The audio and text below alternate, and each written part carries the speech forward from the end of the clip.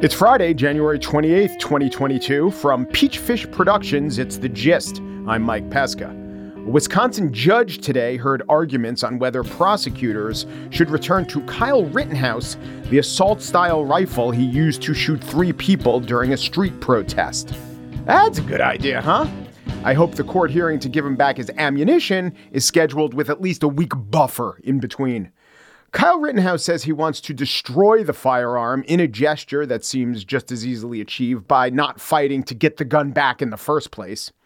Rittenhouse was given the gun illegally, but then retroactively it was not illegally because the judge said the law was poorly written. And now, since Rittenhouse is not a minor, even though apparently it was no problem that he was a minor at the time when he killed people, and since he's not guilty on any of those charges, he can get it back. It is so bizarre. You know, I never wondered when I heard about the Lizzie Borden story. My question never was, but what happened to the cleaver? No, she didn't get the cleaver back. She doesn't even get a set of steak knives.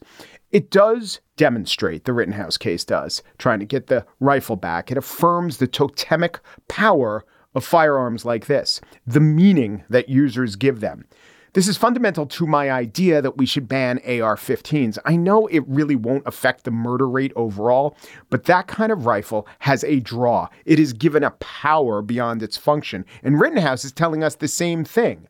You know, one critique of this country is that we worship guns, and the people accused of worshiping guns will say, no, we don't, though they mostly do defend Rittenhouse.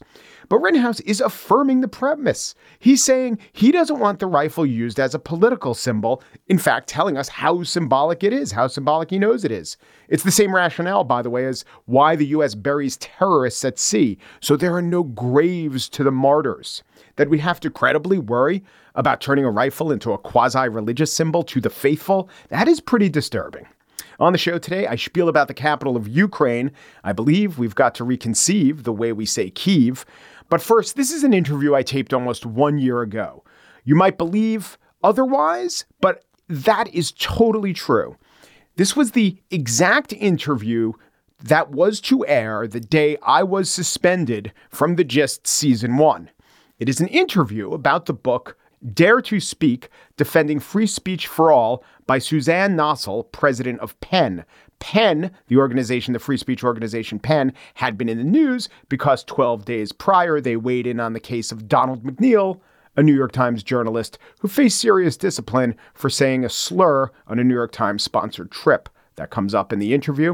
It was on my mind. That issue was on my mind, as were chapters in her book like Consider Intent and Context when reacting to speech. That's under Principles for Listening.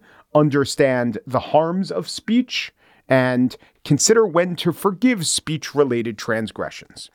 So 11 months and 10 days later, I bring you Suzanne Nossel, president of PEN.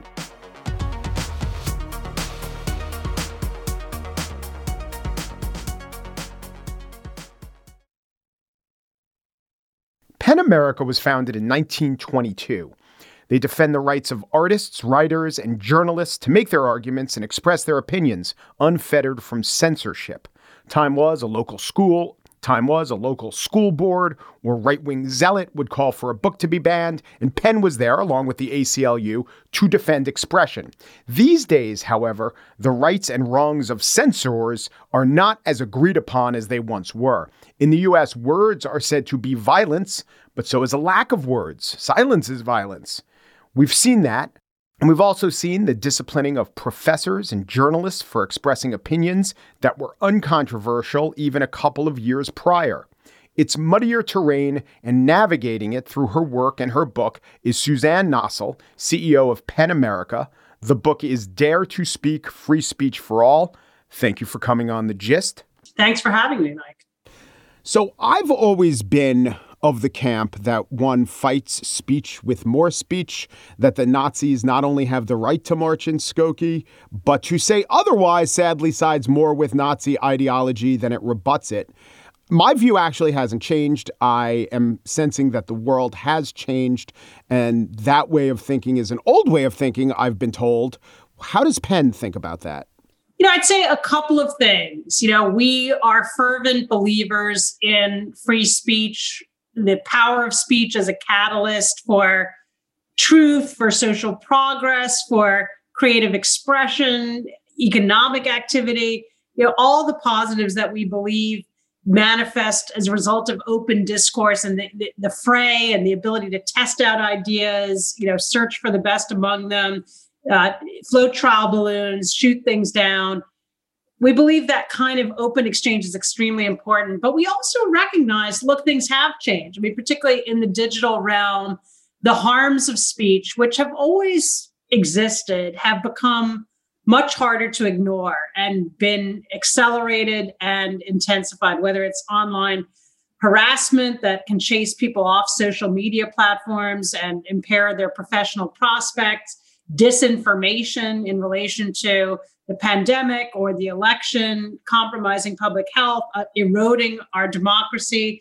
We've also come to grips with, along with the rest of our society, this long overdue reckoning over race and the impact that words can have in the context of bigotry. And I think for free expression defenders, it was something of an article of faith to want to downplay the harmful impact of bigoted speech for fear that acknowledging it would open the door to censoriousness. I actually think the better argument is to come to grips with it and then talk about how we can mitigate that impact and curb hateful speech, but without prohibitions and bans. So you do acknowledge, you do say that for free speech defenders, they were operating on something of a fiction that, and the consequences of hate speech aren't so big. That is a flaw that you're pointing finger at, to some extent, organizations such as your own. I think so. I understand where the reluctance springs from, because the minute you acknowledge, harm, not just hurt, but actual harm, lasting damage, that raises the question, shouldn't we be doing something more about this? Don't we have to put a limit on this? Don't we maybe want to empower our government to curb or curtail hateful speech? And the argument I make in the book is, yes, these harms are real, and there is evidence to show there's psychological harm. There could even be physiological harm. I think it's just more forthright to come to grips with that. I also believe, though, that the best answer is not empowering our government to put tighter curbs on speech. I don't think we want our presidential administrations. I mean, we've just gotten through the Trump administration. We can imagine what it would have been like if Trump was not confined by the First Amendment and was free to punish whatever speech he so chose. It would have been his critics and dissenters and scientists. And so, that's a very, to me, vivid illustration of why it is that we, put some sharp limits on the discretion we afford government to police speech. Yeah, well, I think that's almost an out. Actually, we do have to rally around the idea that the First Amendment's really important, especially when it literally was under assault or at least critique by Donald Trump. But to only focus on the First Amendment sidesteps, as you don't in your book, you take this on, it sidesteps the real effect of how speech is curtailed or isn't curtailed, which is mostly in the private realm. So while we say, yes, the solution is not for the government to censor more, what's really happening in the real world is that people who do have the actual de facto controls on speech have become more censorious. And that, I guess, is the harder call. You can't just say, well, the government shouldn't censor it. This is where the free speech advocates are rethinking their past positions. I think that's right. I mean, many of the most pitched controversies over free speech nowadays don't involve state action at all. They involve Facebook and Google, or perhaps a private university or a publisher, or just, a firestorm that builds up on Twitter that can have censorious repercussions. So in the book, I really, try to parse that and explain how we can curtail and get a grip on some of the most harmful and damaging potential for speech. As citizens, I think we have to take it upon ourselves that we each have a role in this to, understand when you ought to apologize for speech, when errant speech deserves to be forgiven, how to exercise conscientiousness with language so that you're not blundering into offenses left and right, the kind of extra duty of care that I believe you owe if you have a big platform like a podcast, or you're the professor at the front of a classroom. Right. And the book really is a guideline, but it does presume that the person reading it will not fundamentally disagree with the premise. And I think the big tension right now is that there is a large cohort, and it's not the same cohort as when you started, who fundamentally disagrees with the premise that some amount of discomforting speech needs to be allowed, disagrees with the premise that, words, though they have actual harm, aren't violence. So how has that changed your approach over the years? I'm not so sure that there's a large contingent that fundamentally disagrees with that. I think, the surveys show overwhelmingly, while it's very abstract to them, people support the idea of free speech and the notion of particularly putting more discretion and leeway in the hands of those in positions of power, not just the government, but the powers that be at Facebook and Google, the administration of a university, to ban and punish speech, does make people leery and hesitant. So I don't think it's sort of this unthinking embrace of that approach. I think it's rather, the genuine question of how can we as a society, as part of coming to grips with the legacy of systemic racism, get a handle on the role that speech can play in that. Right. So I want to be precise. When I say a large cohort, if you polled America or even if you polled the institutions you're talking about, I don't know if it would be the popular position to deplatform controversial speakers, controversial not being defined as Milo Yiannopoulos, but I don't know, maybe like Charles Murray from Speaking on Campus. I once had a debate on the show with a fellow Slate writer at the time who said there's nothing wrong with pulling fire alarms and making it so that Charles Murray wasn't allowed to speak on campus. The large cohort is within the group that are journalists or in the academy. And it is maybe not large in absolute terms, but it's certainly larger than it ever has been before. And you know this and you write about it. And the example you gave is when you sit down and talk to people and explain, well, that's just it. The debate is that we either should sit down and talk to people and explain, or we shouldn't listen at all. So you're saying one way to win the debate is to engage in the side of the debate that the other side of the debate says shouldn't even be enjoined. Look, I think that there is, right now we're in a moment of sort of reflexive reactions to certain kinds of speech. And it can be really difficult to even, raise a question about whether some very vociferous objection to speech, a call for reprisals and retribution against someone who said the wrong thing is justified. And, that does seriously worry me. I think we need to be able to talk about these things. I think each case needs to be evaluated on its own merits. I don't approve of a rush to judgment.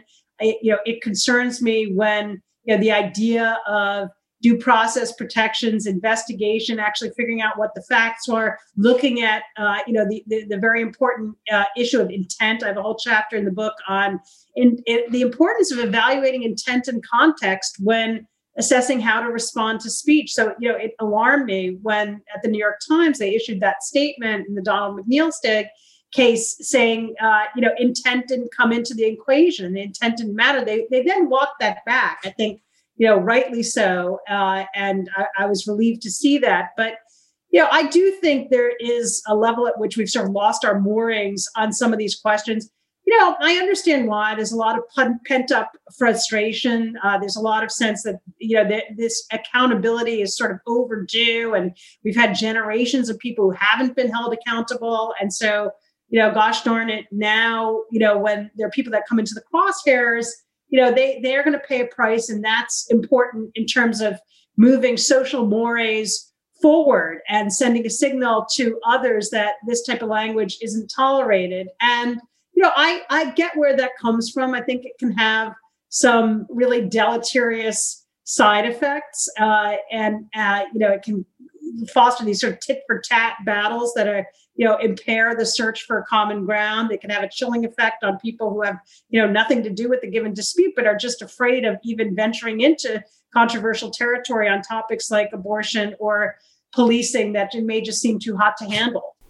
Yes. So in the McNeil case, Penn issued a statement. Penn responds to the resignation of New York Times reporter McNeil. The word McNeil uttered has uniquely cruel, painful, and dangerous associations. That is your acknowledgement of at least part of the issue. Still, the New York Times reversal in this instance sends worrying signal.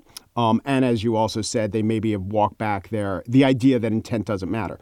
Did you get guff, flack, pushback from not people within the Times who are calling for his further discipline, but people either within your organization or people who have in the past been supporters of Penn on that one? Yeah, there was some pushback, I'd say, from the right and the left. Some people, thought we didn't take a strong enough free speech stance. And, why were we acknowledging that this word, can cause hurt and harm, and that, in so doing, we were sort of ceding the territory of our principled position, and then on the other side, it was, why are you, coming out seemingly on the side of, this individual who has been callous and careless, maybe not just in the one occasion, but, some other instances that had been brought out. And so, we expect that it sort of goes with the territory weighing in on these questions. But the incident really invoked so many of the principles that I talk about in the book, whether it's conscientiousness with language or the duty of care of a person who's in an official position, the importance of intent and context, the role of apologies and forgiveness. So, it was a bit of a perfect storm, and we felt we did have to weigh in. There is cancel culture, which is, I don't know how useful the phrase is anymore, especially when it's appropriated by Donald Trump's defenders, literally his defense counsel on the floor of the Senate in his impeachment trial. No, it's not dereliction of duty that Trump was engaged in. It's just that you're engaged in cancel culture. But one argument against the idea that this is cancel culture or that people actually get canceled, as articulated by many people, but Charles Blow, the New York Times columnist, which is, I think, significant, had a tweet thread on this, that people aren't being canceled. They're facing consequences for their speech. There's no, and it is true, because there's not a First Amendment issue. We're not talking about legal consequences, but it is appropriate for people to have consequences for their speech. How useful a counter argument do you think this is? I think he's right that there should be consequences. I think what you also have to consider, though, is the question of proportionality. So, yes, consequences, but what consequences make sense in a given case? And to me, that has to be a fact-specific determination. What is the intent? What is the context? What is the impact of the words? Is this a serial thing where someone is an avowed bigot? Is this someone who is, willfully negligent or reckless about the sensibilities of others? I think it would have been different if Donald McNeil, was put on notice about the impact of this word, to the ears of his audience and continue to use it or used it again.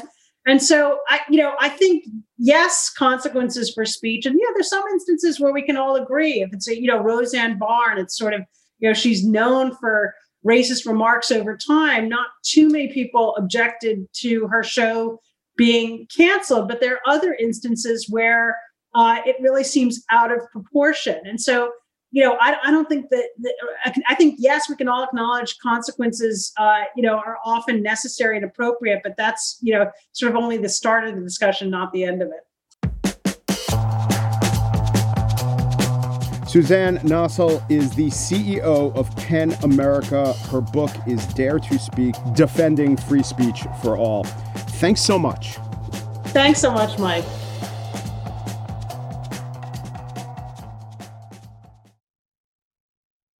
And now the spiel. The world is poised for a war in Ukraine. And we have to ask, have we learned nothing?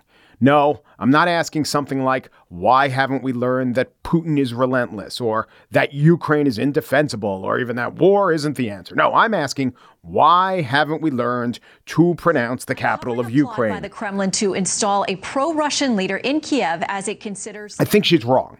Not just that the death toll in Ukraine will surpass the 140,000 who died in the Balkans wars.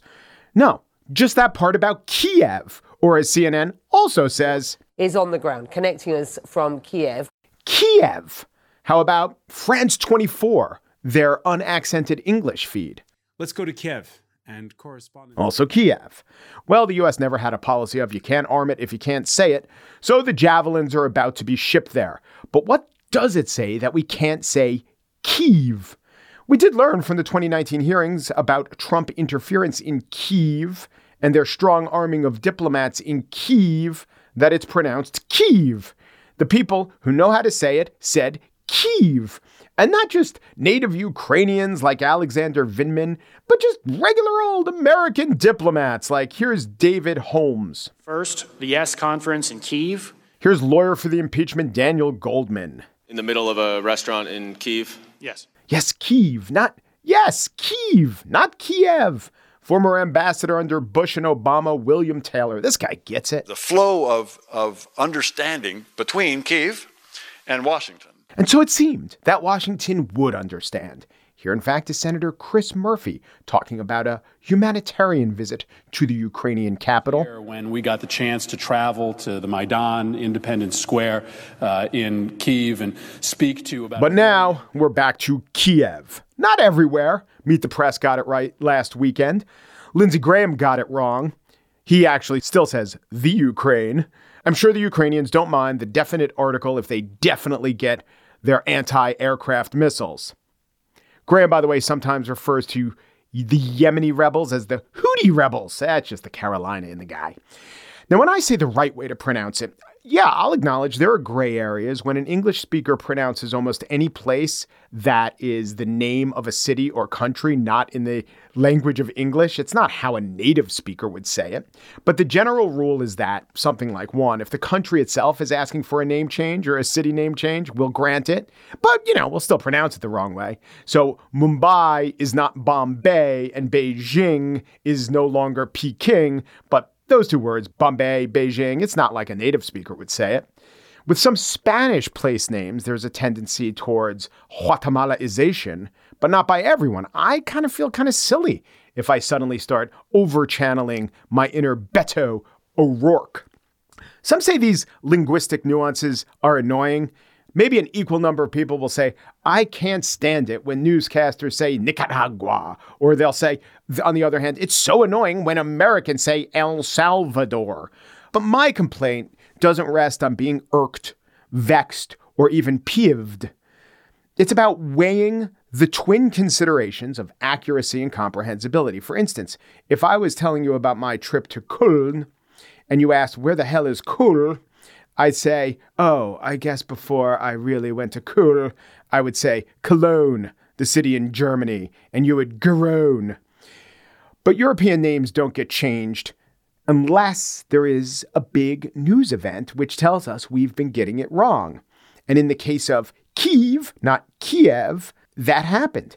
Also, Kyiv is an easier word for an American mushmouth to say. It's flatter. There are no English words that actually rhyme with Kiev. The closest are, I looked them up in the rhyme dictionary, believe, receive, and deceive. They all rhyme with Kyiv. I hope the Russians do not lay waste to Kyiv, but I also hope our commentators leave Kiev behind. I'll have a harder time reforming Senator Graham from saying Houthis, but that is the next battle other than the actual literary battle to come. And that's it for today's show. Joel Patterson is the only guy who produces The Gist. That could be changing. Joel'll still be there. Maybe we'll get some other people. Go to MikePesca.com for, a bevy of information about this show and other shows I've been on recently. If you do subscribe in the Slate Plus feed, I would recommend moving over to the old regular feed, and I could give you that reminder again. We're also going to have a Saturday show. It's an experiment. Tell me what you think on the aforementioned repository of beviness, MikePesca.com. Michelle Pesca is the Chief Compliance Officer of Peachfish Productions. The Gist is presented in collaboration with Libsyn's AdvertiseCast. For advertising inquiries, check out advertisecast.com/thegist. Peru, de Peru, du Peru, and thanks for listening.